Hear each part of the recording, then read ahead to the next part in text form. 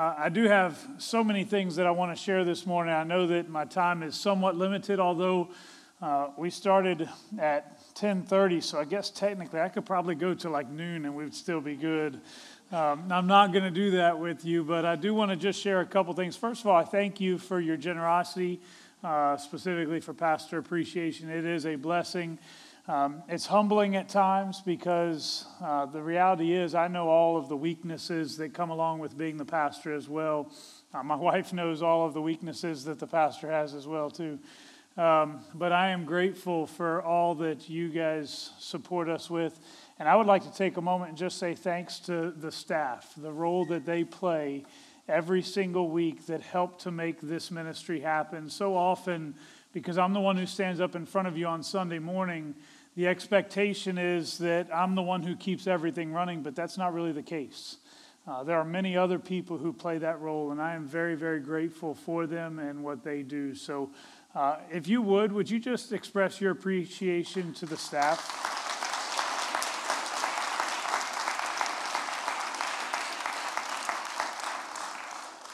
All right, now I do also want to just address the elephant in the room here. I've had a bunch of people ask, what was this? I had some skin cancer that was removed this week, and it is completely gone.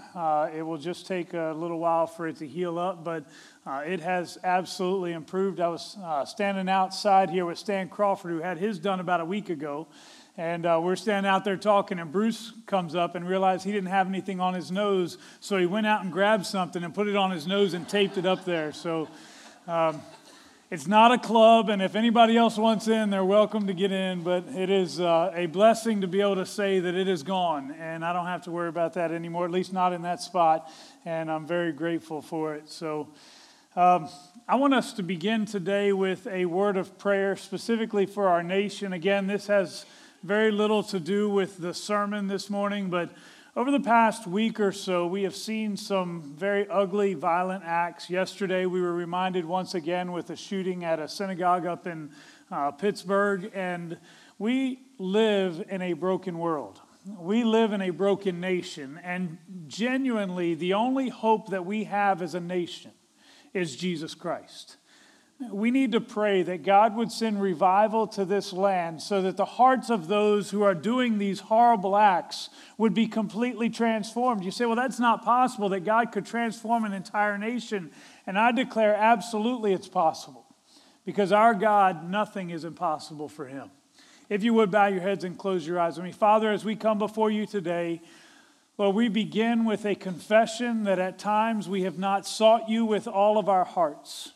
And as a nation, we have begun to turn away, if not, we have already long since turned away from the love and the grace and the hope that you alone provide. Lord, I pray for this nation today, and I ask that you would bring healing, and I pray that you would cause this nation to begin to once again turn to you. We believe that this nation was founded on incredible truth, that it was founded on your grace and biblical principles that were being extended to the people here. And I pray that once again we would turn back to that biblical truth and that biblical hope.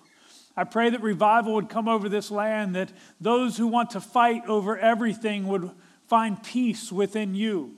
I pray that those who are seeking after all these different things, hoping that something would satisfy them, I pray that they would find satisfaction in you. And I pray where there has become brokenness already, where individuals have been harmed, where death has even taken place and individuals are grieving this morning, I pray that we would find comfort within you. Lord, I pray that this nation would once again become all that you created us to be. Lord, I pray that you would begin here in this place. Among these people, may we sense your presence and your desire to work in us, to change us, so that we might be the people we need to be. And then let it spread contagiously to the world around us. I pray today for your moving in our midst. In Christ's name we pray. Amen. None of that is my sermon today, but I believe that as a nation and as a church, it is what we need. For it is time for us to once again go back to the Lord Jesus Christ. Larry King, the great announcer and interviewer, once found himself in an unusual position, being the interviewee instead of the interviewer. He was appearing on the David Letterman show, and during their conversation, Letterman asked King this question. He said, if you could interview any person from history, who would it be? Instantly, King replied, Jesus Christ. Now, apparently, David Letterman was not expecting that answer, so it took him a few moments to respond. Letterman finally asked, well, what would you ask him? Oh, a lot of questions, King replied. But my first question would be, were you really born of a virgin? He went on to add, the answer to that question would define all of human history. You know, his statement is actually 100% true. The answer to that question really does define all of history. If Jesus was truly born of a virgin, if Jesus was truly born of God, the Word made flesh, then we have something tremendous to believe in. If all of it is a lie, well, there is no hope for humanity anyways, because God is not who He said He was, and Jesus Christ cannot be the suitable sacrifice for all of humanity. This is the greatest question of all time. Was Jesus Christ really who He claimed to be? Much of that for us is determined by faith. Faith is not a magical power or a potion. We were not there at the conception of Jesus Christ, but we believe that it truly was of God. Faith is not just a feeling. It's not a set of doctrines or creeds. Faith is trusting in the ultimate reality of the universe, Jesus Christ being that ultimate reality. Without faith, we cannot reach God or receive salvation from God. So it is vitally important that we not only get to know what faith is all about, but that we experience it firsthand as we genuinely put our faith in something that matters. Faith is driven by multiple influences. Certainly the Holy Spirit sparks faith in each of us, but there is so much more to it than that. Every day as I drive down the road, I exercise my faith. I demonstrate great faith in our fellow drivers as I do the speed limit because that's who I am, and as they do the speed limit because that's who they are. If I'd pass somebody on this road out here, 35 miles an hour, I'm actually passing them at 70 because I'm going 35 this way, they're going 35 this way. I'm actually passing them at 70 miles an hour. There are but a few feet between me and the other driver. Yet rarely do I even question whether or not they might swerve over into my lane. The reason is because for so long I have done this over and over and over again, yet it has never created a problem for me. I just assume that they're going to stay where they're supposed to stay today.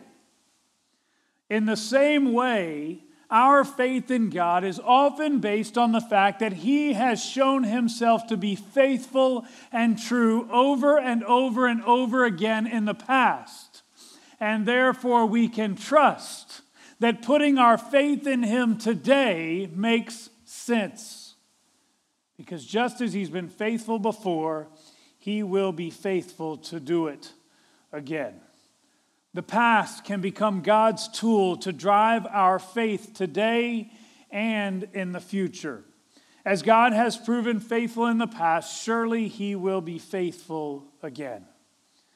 Let me begin today by reading a familiar passage of Scripture to you this morning. It's not the same passage I had Josh read earlier. Actually, we're going to reference that passage a little bit later. This is one from Hebrews chapter 12. If you want to turn in your Bibles there, it's just the first 3 verses. It's a passage that I learned when I was in college, and it is probably one of my favorite passages simply because I can connect here. I understand what's taking place. Its value, though, is seen not only in the 3 verses that we're going to read, but it's kind of like a connecting of the dots type of passage, where it's connecting what happened in Hebrews chapter 11 to what's happening here. Look at it with me in Hebrews 12, verse 1 through 3. Therefore, since we are surrounded by such a great cloud of witnesses, let us throw off everything that hinders and the sin that so easily entangles, and let us run with perseverance the race marked out for us, fixing our eyes on Jesus, the author and perfecter of our faith. For the joy set before him, he endured the cross, scorning its shame, and sat down at the right hand of the throne of God. Consider him who endured such opposition from sinful men, so that you will not grow weary and lose heart.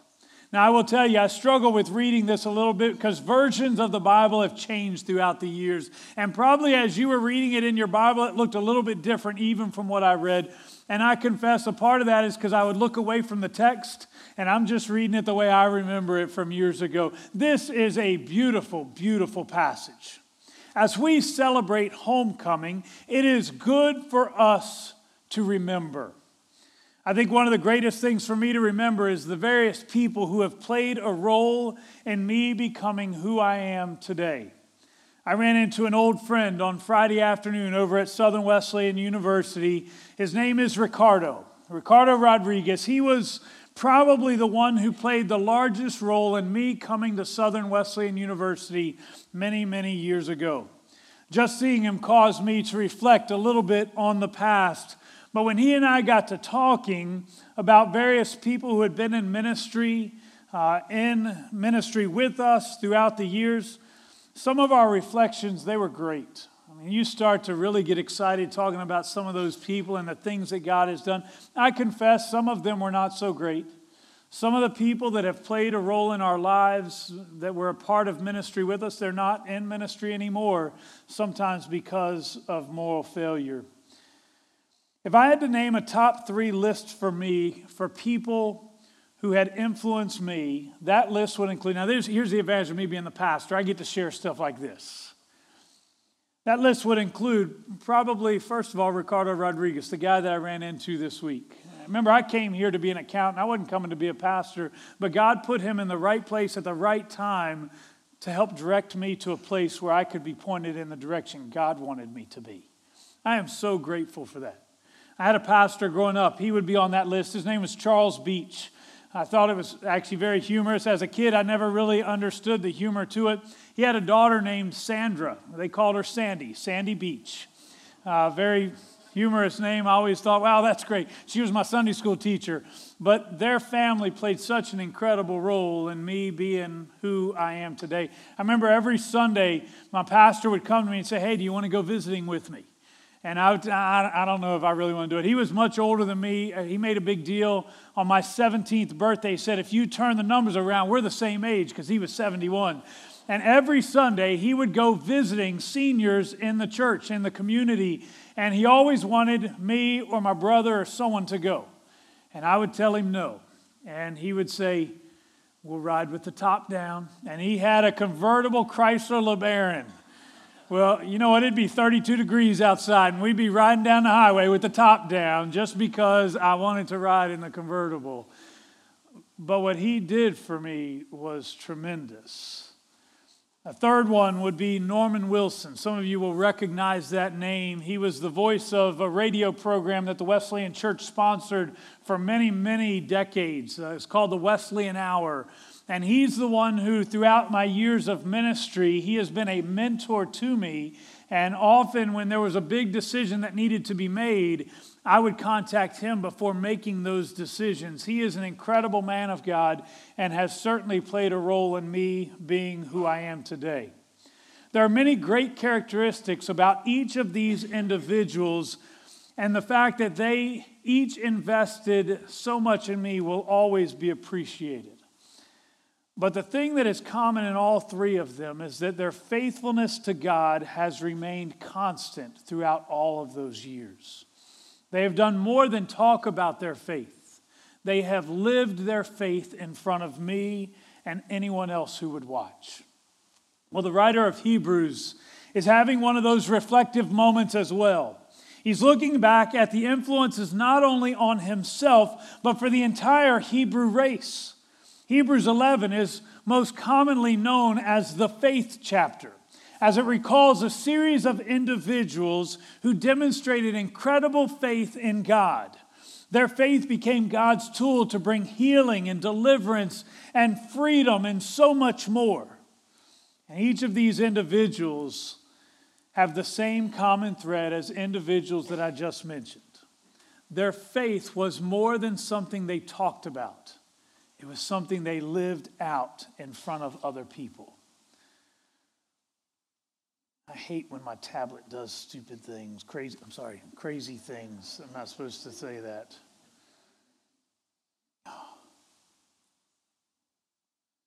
All right, let's jump to chapter 12 then. Sorry, wherever we are here. Chapter 12 begins with a reference to these men and women of faith. They are referred to as the great cloud of witnesses that have already demonstrated the value of great faith. They've seen it firsthand, and their lives mattered. It made a difference to them that they acted in faith. They each made a difference, and their faith was the reason behind it. Can you imagine Abraham? Had he not been willing to go when God called him to go, or where God called him to go? Go to the place where I will show you. Well, that's a vague piece of instruction. Okay, let's go. Imagine if Abraham had not been willing to go. Would we even know who he was as one who was disobedient to God? What about Enoch or Isaac? What about Joseph? Without his faith, who would have delivered the Egyptians and even the Israelite people from a great famine? What about Moses? Without faith, perhaps the Israelites are never delivered from the hand of Pharaoh. The point is that without faith in the one true living God, these people never would have accomplished what they did. They would have just been like everybody else. There are many others that are listed in Hebrews 11, but the point is that each of them displays incredible faith in God. Otherwise, we're not even talking about them. They're just like everyone else. A couple of things arise out of this for me. First, who are the people who have modeled faith in front of you? And how did it work out? Did they become world changers? You said, I don't know. I don't really know anybody who took on a position of importance. I've never met another president or a king or anything like that. It's not what I asked. Did they become world changers? What about in your life? Did their faith enable them to be a world changer so that you would become someone different than what you would have been without them? Who are the people who have demonstrated incredible faith impacting who you are? Last week I challenged you to be strange. Remember I told you some of you are already working on that and you're good at it. To stick out like sore thumbs. Did these men and women of faith stick out like sore thumbs around you? Were there other individuals who they could have been just like them and they would have just been quote unquote normal? But they chose to be different, to be set apart. Maybe it was a pastor. Maybe it was a family member. Maybe it was a spouse. Maybe it was a friend who simply modeled to you what it is to be a child of God. And they became world changers for you. The second thought that arises for me is, what will the next generation see? Will you be the one to show them your faith? Not just tell them about your faith, but to show them your faith. Or will you just be like everybody else? I confess that I fear for the next generation because it seems that fewer and fewer people are demonstrating that faith in a life-changing manner. We are in a great place. We've talked recently. This church is doing some really good things. We're reaching some new people. And I get excited about that. But you know, we're not even keeping up with the population growth in this community. I was in a meeting recently and there were some statistics that were shared, and there are some of the counties in South Carolina are growing much more rapidly than others. Some are in decline. Our church growth barely is, actually we're not even on target with the population growth in Pickens County. Someone told me not that long ago that there are 96,000 people in Pickens County. Actually, we're looking at almost 130,000 at this point. There are a lot of people that need to hear the good news of Christ.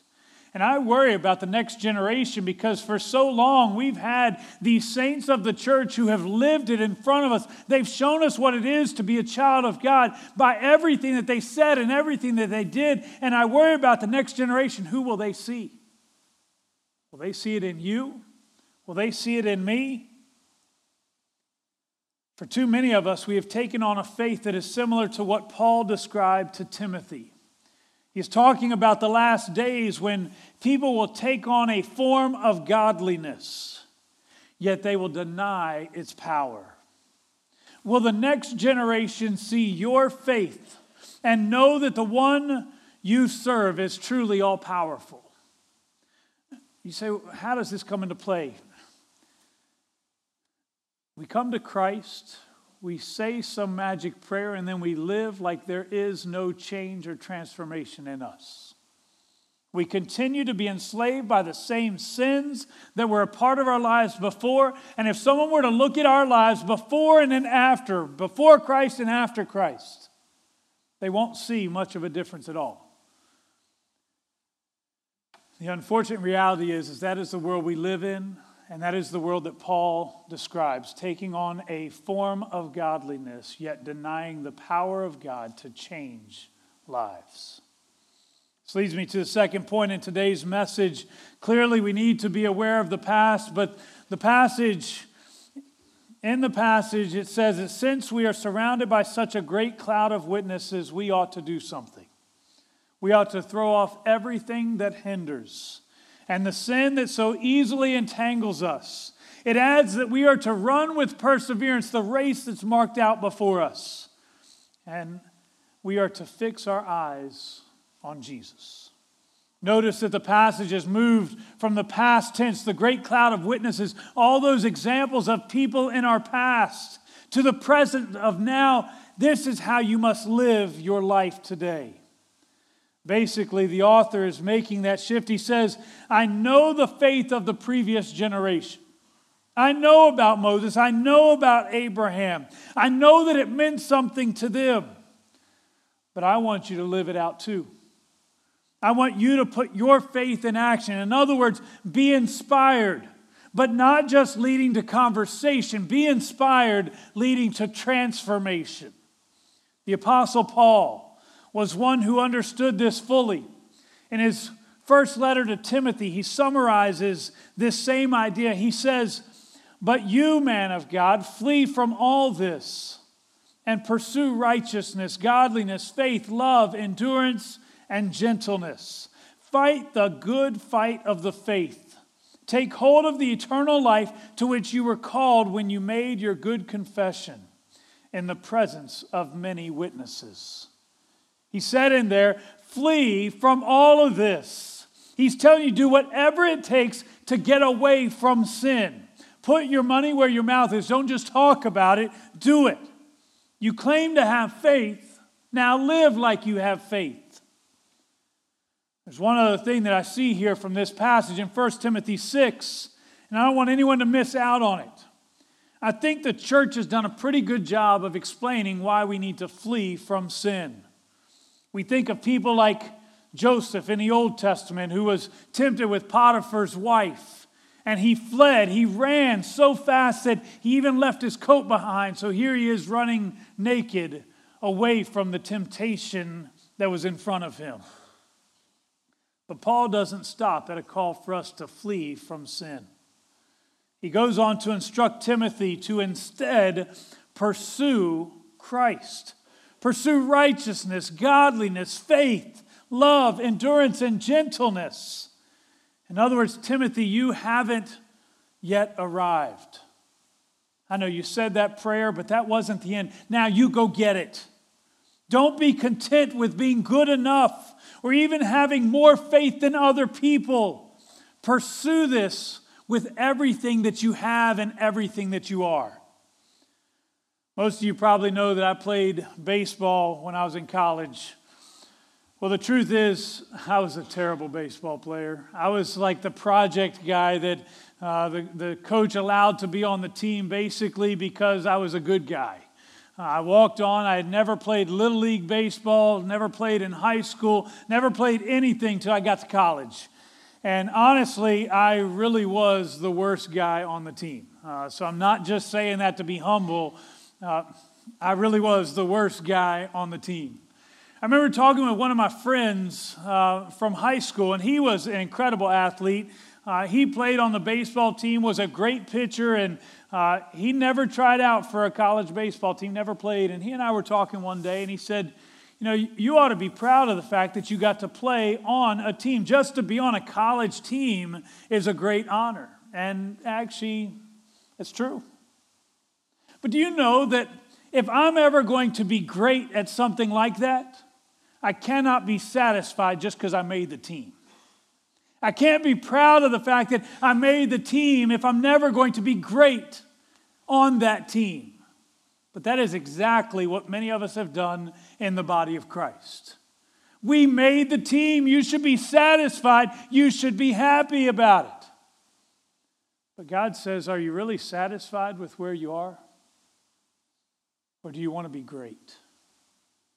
You see, if you're going to be great, you can never stop pursuing faith and righteousness and all of these things that are described here in 1 Timothy 6. We cannot be content with where we are. We need to get up every morning and run. Run after God. Seek Him with everything that we have. Never, ever become satisfied. Remember my question earlier?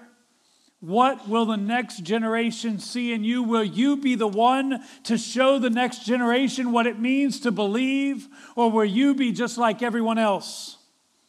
Either you pursue God with everything you have and everything you are, or you will be just like everyone else. There's one more thing dealing with the present tense that is very important. Back to our passage in Hebrews chapter 12. The instruction in Hebrews was to fix our eyes on Jesus. Note that it can be of great value to look at the faith of other people. But God offers so much more. When you read the stories of Abraham, of David, of Moses, of Samson, let's move away even from some of the scriptural people, of Martin Luther, of John Wesley, of D.L. Moody, Billy Graham, or the guy I mentioned earlier, Norman Wilson. You will be inspired by those individuals. But when you look to Jesus, you will not merely be inspired. You will be empowered. That is why we are told to fix our eyes on Jesus. He is the one who can take everything else and make it possible within us. There is power in the name of Jesus, and He is the one for whom we wait. We look forward to the day that He will return, but in this moment, today, we live empowered by His Spirit in us. He is the one who promised that one day He would return. And this brings us to our future. It's the last thing that we see here from Hebrews 12, 1 through 3. There are two references that point us to the future. The first is a call to perseverance, suggesting that the end may not be sitting just over the next hill. If you've ever run in a race, especially one like a 5K, unless you're on a really flat land, when you're running that race, you know there's a finish line, but you might not always be able to see the finish line. And it starts to feel good when you start to realize how close you are to that line. Well, what if you cross the next hill and that line's not there? The call is for us to persevere, which means you continue to press on. You do not stop what you're doing. The second talks about not growing weary. People grow weary after they've been in the journey for a long time. And I would love to tell you that the end is near. Actually, prophets have been saying that for centuries. I guess that in a way it is near, but near is a relative term. 2,000 years ago, the disciples anticipated that Christ would likely return even within their own lifetimes. They wanted to know what signs should they be looking for because they knew it had to be coming. 2,000 years later, we are still waiting for that day. So logically speaking, we are a lot closer to the return of Christ than we were 2,000 years ago. But we're not guaranteed that it will be tomorrow. It might be, but it might not be. My point is that we need to be ready for the return of Christ, and it really could be tonight.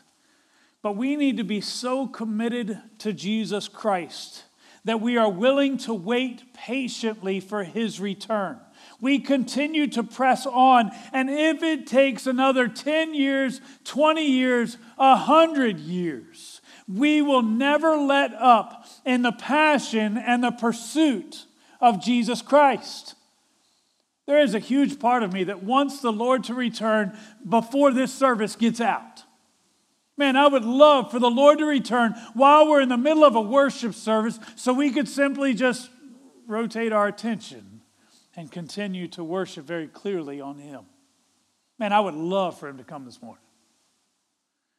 There's a part of me that I'm not sure that I really want Him to return yet.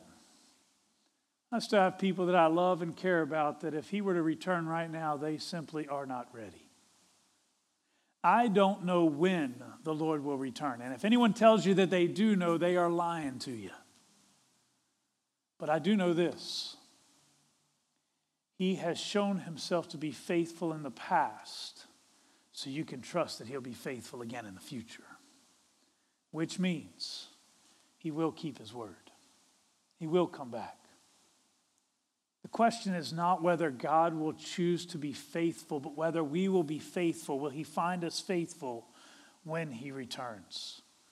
We must run with perseverance the race that is marked out for us. In essence, we must live out the words of Psalm 73, verses 23 through 28. The psalmist writes, I am always with you. You hold me by my right hand. You guide me with your counsel. And afterward you will take me into glory. Whom have I in heaven but you? And earth has nothing I desire besides you. My flesh and my heart may fail, but God is the strength of my heart and my portion forever. Those who are far from you, they will perish. You destroy all who are unfaithful to you. But as for me, it is good to be near God. I have made the sovereign Lord my refuge. I will tell of all your deeds. Those who are unfaithful to you, according to this passage, they will be punished. But God has called us to be faithful, for He will be faithful. I challenge you to wait patiently for Christ to return. He will be faithful to you. He will guide you. He will protect you. He will provide for your every need. And you can trust that even when your flesh and your heart may fail, God will be the strength of your heart. And I love that last verse. It is good to be near God. As I close this morning, I want to leave you with one simple statement. It's not something new and profound, but it is true. The foundation has been laid. And I want you to think about that for a moment. The foundation has been laid. There are generations of people who have been faithful to the Word of God, faithful to the promise of God. They have been living it with everything that they have.